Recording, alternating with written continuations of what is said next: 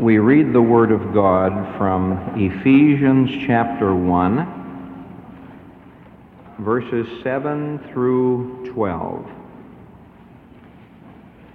speaking about our Lord Jesus Christ, in whom we have redemption through his blood, the forgiveness of sins according to the riches of his grace, in which he hath abounded toward us, in all wisdom and prudence, having made known unto us the mystery of his will, according to his good pleasure, which he hath purposed in himself, that in the dispensation of the fullness of the times he might gather together in one all things in Christ, both which are in heaven and which are on earth, even in him, in whom also we have obtained an inheritance, being predestinated according to the purpose of him who worketh all things after the counsel of his own will,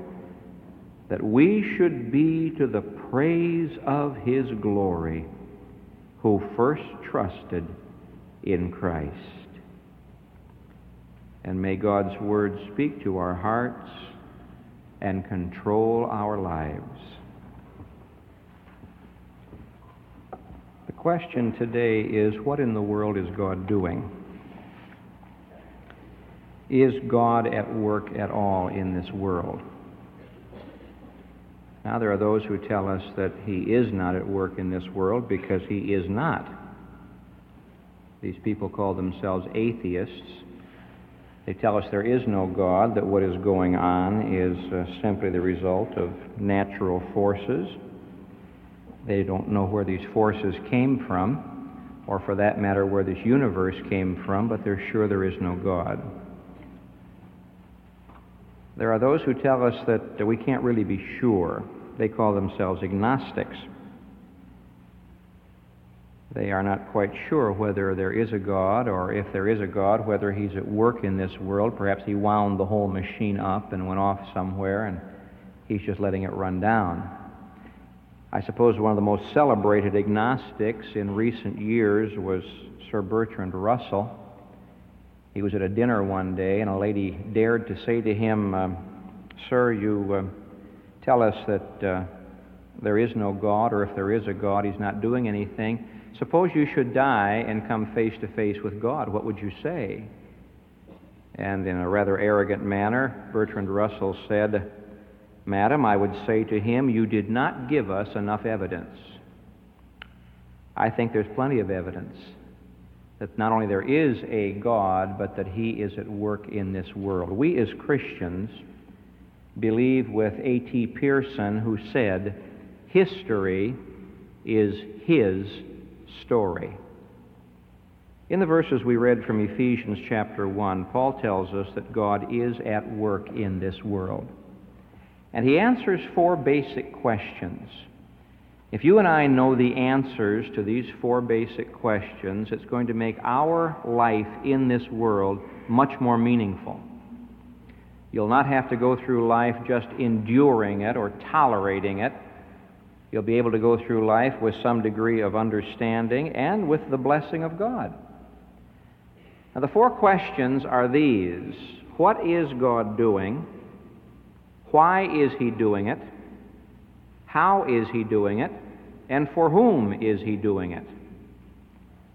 Now, these four questions are answered in Ephesians chapter 1, verses 8 through 12. Let's take question number 1. What is God doing? The answer to that question is found in the word in verse 9, mystery. Having made known unto us the mystery of his will. 27 times in the New Testament you'll find this word mystery. Now, to you and me, a mystery makes us think of a detective novel, something weird, something eerie, but that's not what it means in the New Testament. In the New Testament, a mystery is a truth known only to God, hidden by God, and then revealed at the right time. Someone has said a secret is something you tell one person at a time. God doesn't do things that way. A mystery is a sacred secret. It's a truth that God has, that God hides. And then when the right time comes, God reveals this to His people because they need to know it.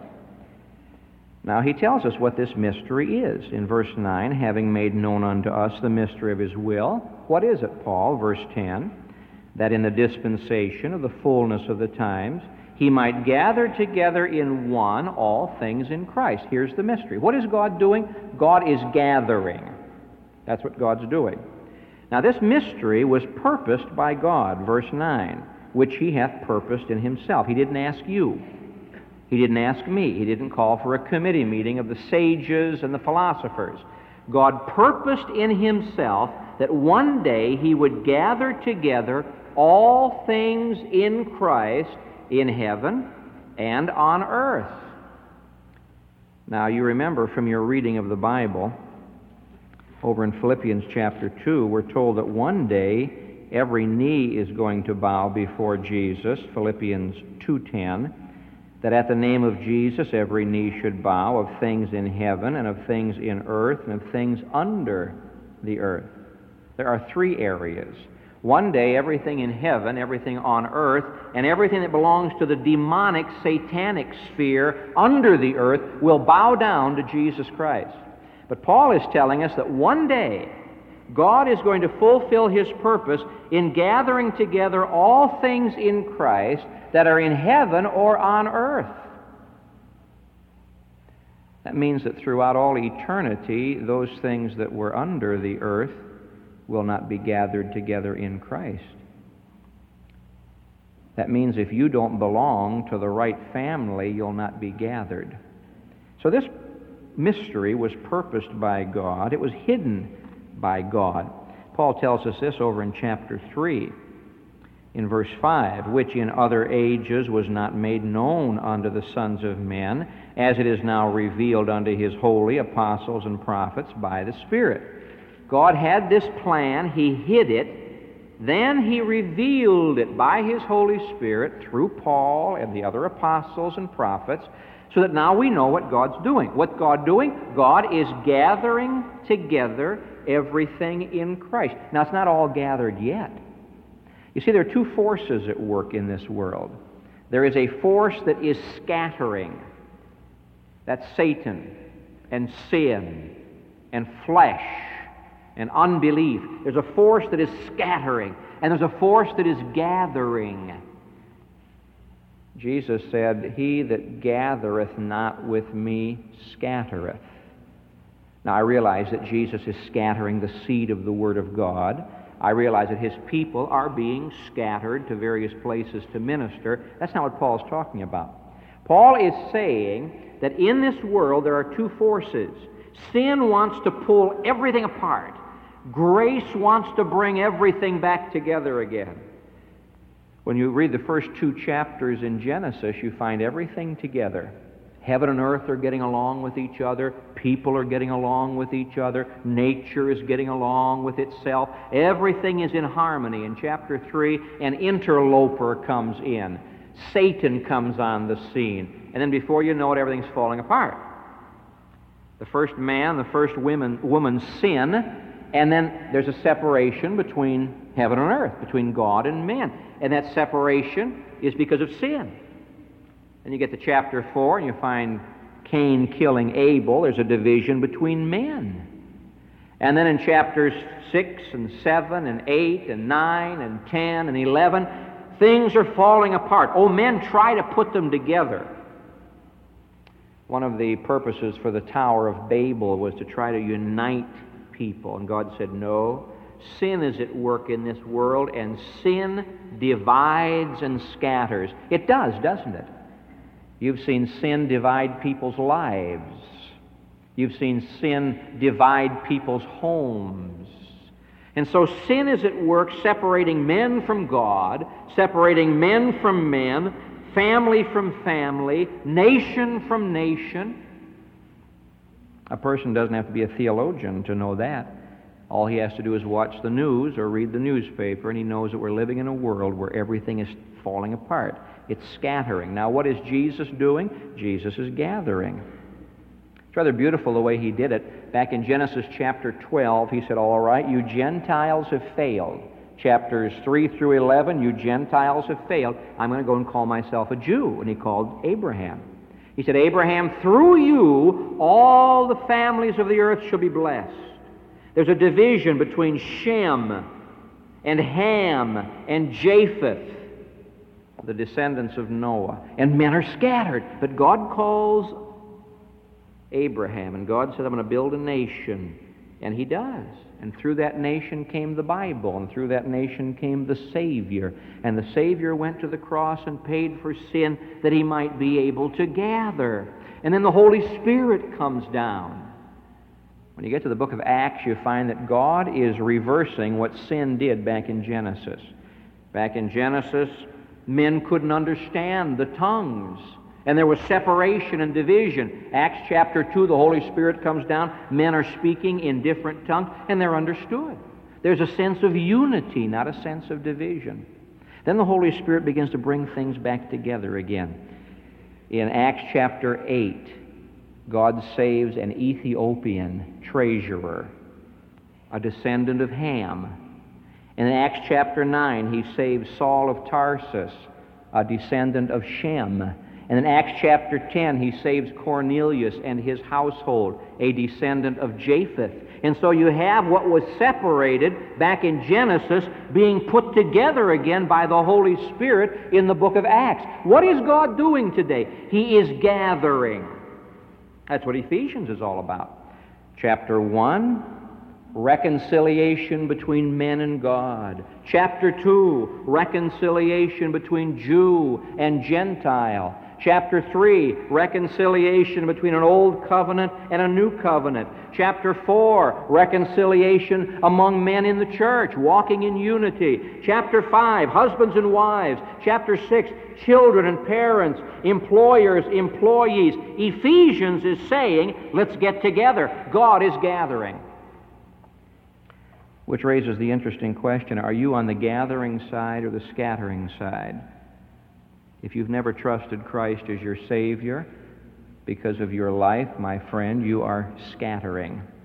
But if you know the Lord Jesus Christ, you can be involved in what God is doing in this world. He's gathering. I would hate to be guilty of scattering where God wants to gather. And yet there are people who will cause division in Sunday school classes, cause splits in churches, cause division in homes because of sin. And when God wants to gather, they're scattering. What is God doing? He's working out His mystery. He's gathering together everything in Christ. Question number 2, how is He doing it? Now, the answer to that question is in the word dispensation in verse 10. What is God doing? The answer is mystery. How is He doing it? The answer is dispensation. Now, don't be frightened by that word.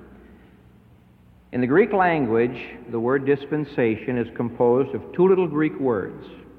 The word for house, oikos, and the word for law, nomos. And you put those 2 words together and you have our word economy, really. Our word economy comes from those 2 Greek words, the law of the house. What is an economy? It's the system by which you run things. Pre-war economy, wartime economy, post-war economy, recession economy. An economy is a system of management. You can substitute the word management, the word economy, the word stewardship. You see, how is God working out His purpose? Through various stewardships. You see, if you look at this world as a house, it's so easy to understand it. When a young couple first gets married, they manage their house a certain way. Along comes child number 1. There has to be some adjustment in the management. Along comes child number 2 or triplets. There has to be some change in the management. Now, you've done this in your life. At certain stages in your life, you have various economies, various stewardships. Now, God is this way. God made the world. He said to Adam and Eve, okay, you're going to manage the house. Here it is. Along came Satan and said, hey, I can help you manage that a lot better. You don't really know what you're doing. If you listen to me, you'd really run this house right. And so, pow, sin comes into the picture, and God says, well, I've got to start a new management. We have a whole new factor now. Man has rebelled against me, and so God has a new dispensation. See? Along comes Abraham, and he knocks at the door and says, look, I'm a part of this house. God has called me to be the one through whom the Savior is going to come into the world. And throughout the Old Testament, you have various economies. You have paradise, and you have conscience, and you have law. Moses shows up and says, hey, new economy. From now on, here's the law of the house. Then Jesus comes along and says, okay, everything you've done up to now has prepared the way for me. Now here's a brand new economy. We today don't live the way Moses lived. And the people of Israel lived differently from the way Abraham did. And Abraham lived differently from the way Adam and Eve did. There are different economies in the Old Testament. You get to the New Testament era, the Lord Jesus ushers in this present economy of the church. When the church is gone, God will have another way of managing things. Now, all throughout history, God's principles are the same. He punishes sin, and He honors faith. God's purposes are the same, but God's management changes. St. Augustine used to say, if you distinguish the ages, the Scriptures harmonize, and they do. So how is God working out His purpose? He's working it out through various dispensations, various economies. Now, you and I are right now living in the dispensation of the church. What's God doing during this age? He's building a church. He wasn't doing that back in the Old Testament. He's doing it now. He's building a church. If you are not a part of what God's doing, you're outside His economy. What a tragedy that would be. What an awful thing it would be to spend your whole life on this earth and not be doing what God's doing. What is God doing? God's gathering. How is He doing it? He's doing it through various economies, various dispensations. Now, for whom is He doing it? Well, the answer to that question is in the word inheritance in verse 11. The mystery of His will, He's gathering everything together in Christ. He's doing it at various stages and times. For whom is He doing it? For those who share in the inheritance. He's doing it for those of us who are saved. This to me is a magnificent truth, and I hope it gets through to your heart. Jesus Christ is not just simply the Savior. He is that, and we rejoice in it. He is the administrator of God's affairs. This is the way the book of Hebrews begins. When you start the book of Hebrews, it doesn't say Paul the Apostle or Apollos or anybody else. It starts off with the greatest word you can think of, God. God who at sundry times and in diverse manners spoke in time past unto the fathers by the prophets, hath in these last days spoken unto us by His Son, whom He hath appointed heir of all things, by whom also He made the worlds. New translation. By whom also He framed the ages. Who is the administrator of God's economy? Jesus. Just as Joseph back in the Old Testament was Potiphar's steward, and Joseph was lied about, and Joseph was arrested, and Joseph was imprisoned, and Joseph suffered, and yet he was raised to glory, and because of his experience, he saved both the Jews and the Gentiles. So the Lord Jesus is the great steward of God's economy, and He came here and He was lied about, and He was arrested, and He was persecuted, and He was imprisoned, He was crucified. But He went from suffering to glory, and He arose again, and He's on the throne of the universe, and because of this He can save Jews and Gentiles. Jesus is God's great steward. Jesus is God's great administrator, God's great trustee, and He's the one who's framed the ages. It rejoices my heart to know that my Savior, my friend, My elder brother is running the world. I don't have to worry about my watch or my calendar. He is in charge of the ages. And when the right time comes, this age is going to end and a new age is going to usher in. I don't know when this is going to be, and you don't know when this is going to be, but He does. And I belong to Him. Do you see what this means to you who aren't saved? You are outside of what God's doing. What is God doing? He's gathering, but you're outside. How is He doing it? Through various dispensations, but you aren't in His church. For whom is He doing it? Those who are sharing the inheritance. That's a magnificent thing, that you and I should have an inheritance through Jesus Christ. I doubt that most of us, if any of us, but I doubt that most of us would ever inherit a great deal. It's not likely that someone will come knocking at your door tomorrow and say, we have these papers and someone has left you $10 million. I hope it happens. I'm not so sure it will. But Peter says to us, Blessed be the God and Father of our Lord Jesus Christ, who hath begotten us again unto a living hope by the resurrection of Jesus Christ from the dead, to an inheritance, incorruptible, undefiled, that fadeth not away. First National Bank can't get a hold of it. Recession can't get a hold of it. Inflation can't get a hold of it. The devil can't get a hold of it. Sin can't get a hold of it. We have an inheritance because we're a part of what God is doing. Which leads us to the final question. What is God doing? He's gathering. He's gathering together everything in Christ.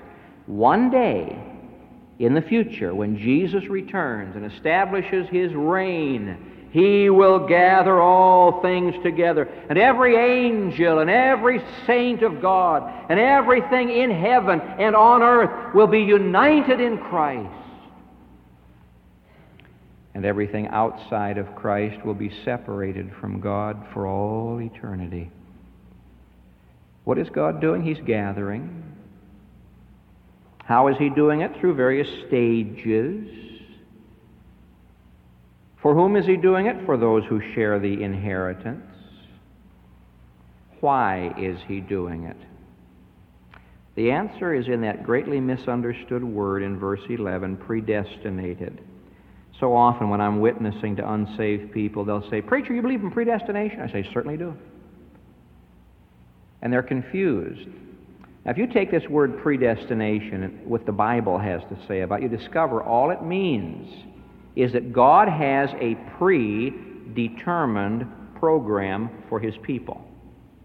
He's not talking here about unsaved people predestined either to go to heaven or hell. I find no place in the Bible where it says God predestines people to go to hell.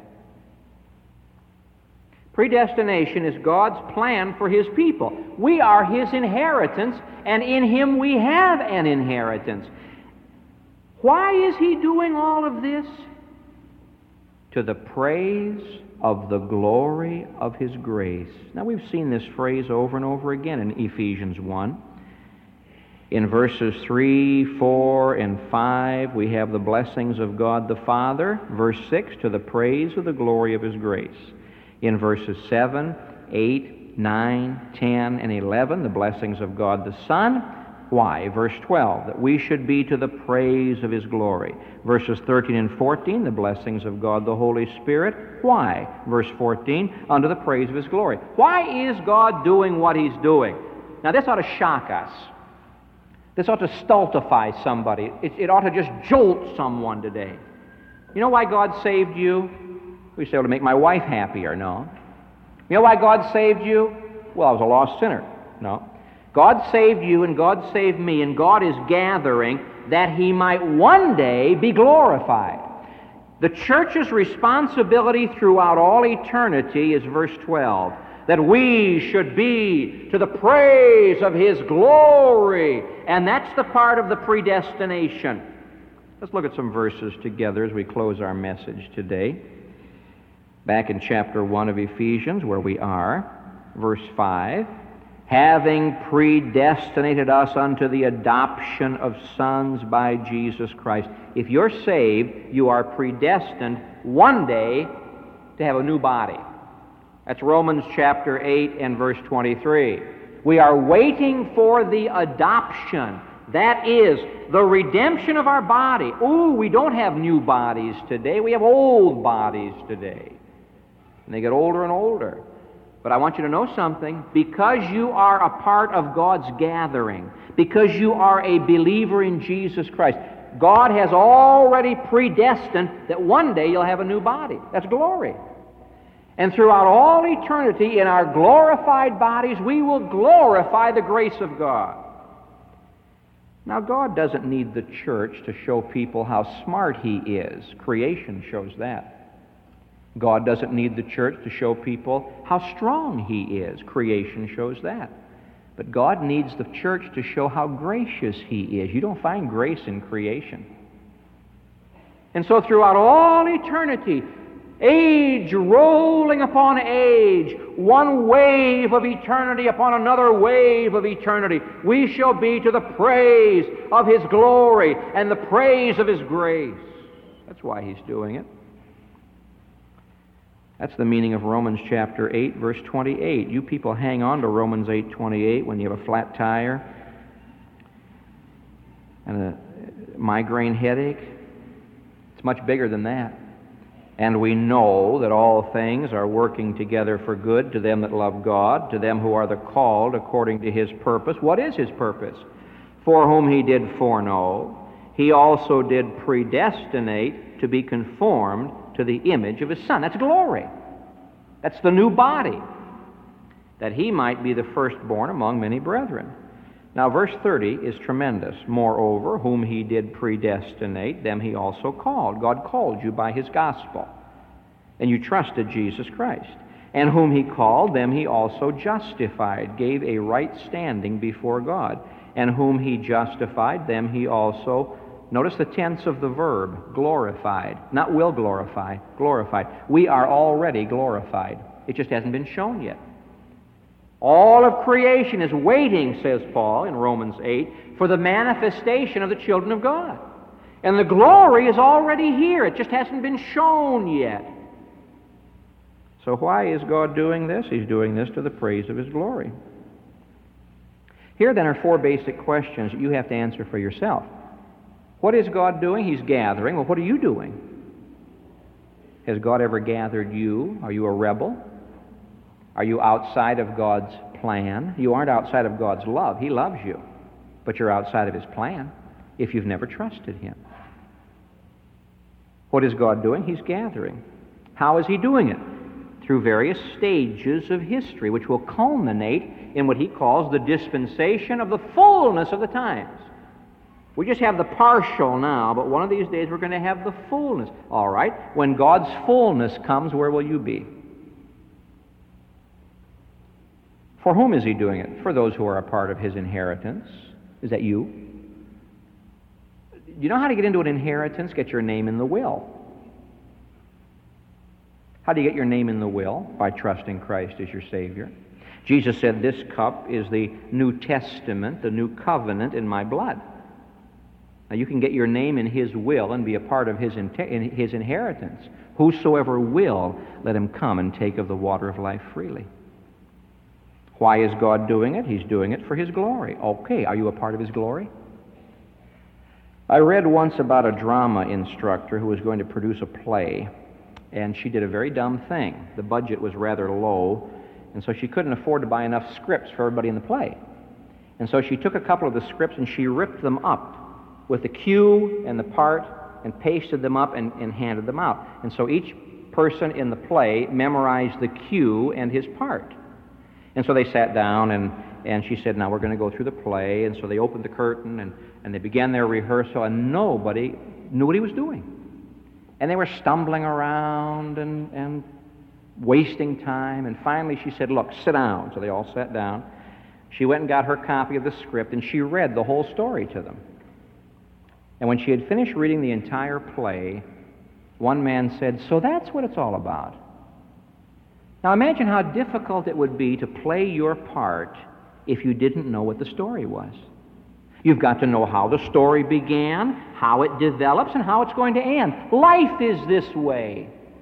You've got to know how the story got started and where the story is now and how it's going to end. And that's what Paul's talking about.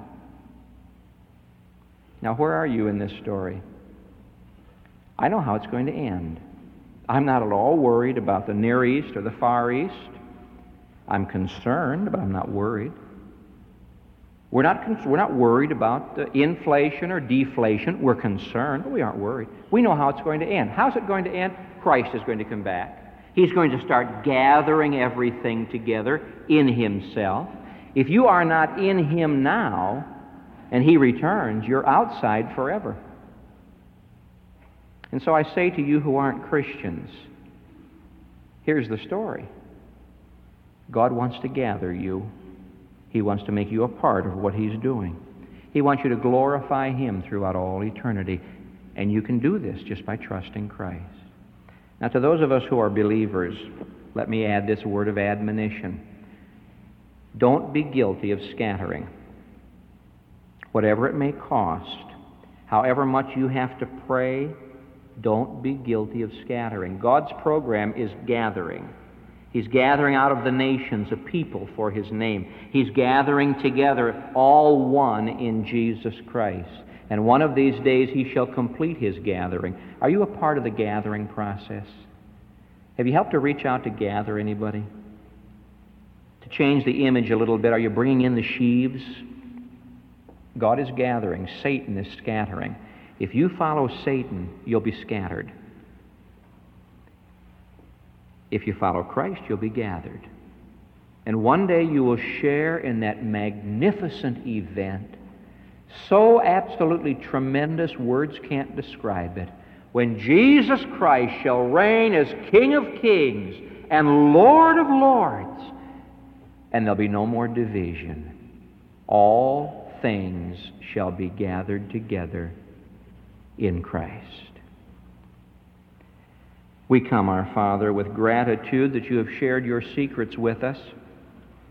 We can understand the meaning of history. We can see where it all fits together because we've met Jesus Christ. I pray now for those who have never been gathered that today they might come and trust the Savior. And Father, for those of us who are a part of Your inheritance, help us to do the thing that You are doing. Help us to be found busy gathering, not scattering, uniting, not dividing, building, not tearing down, loving, not destroying. Oh, gracious Father, as this invitation is now extended, may the Spirit of God work in hearts. We pray in Jesus' name. Amen.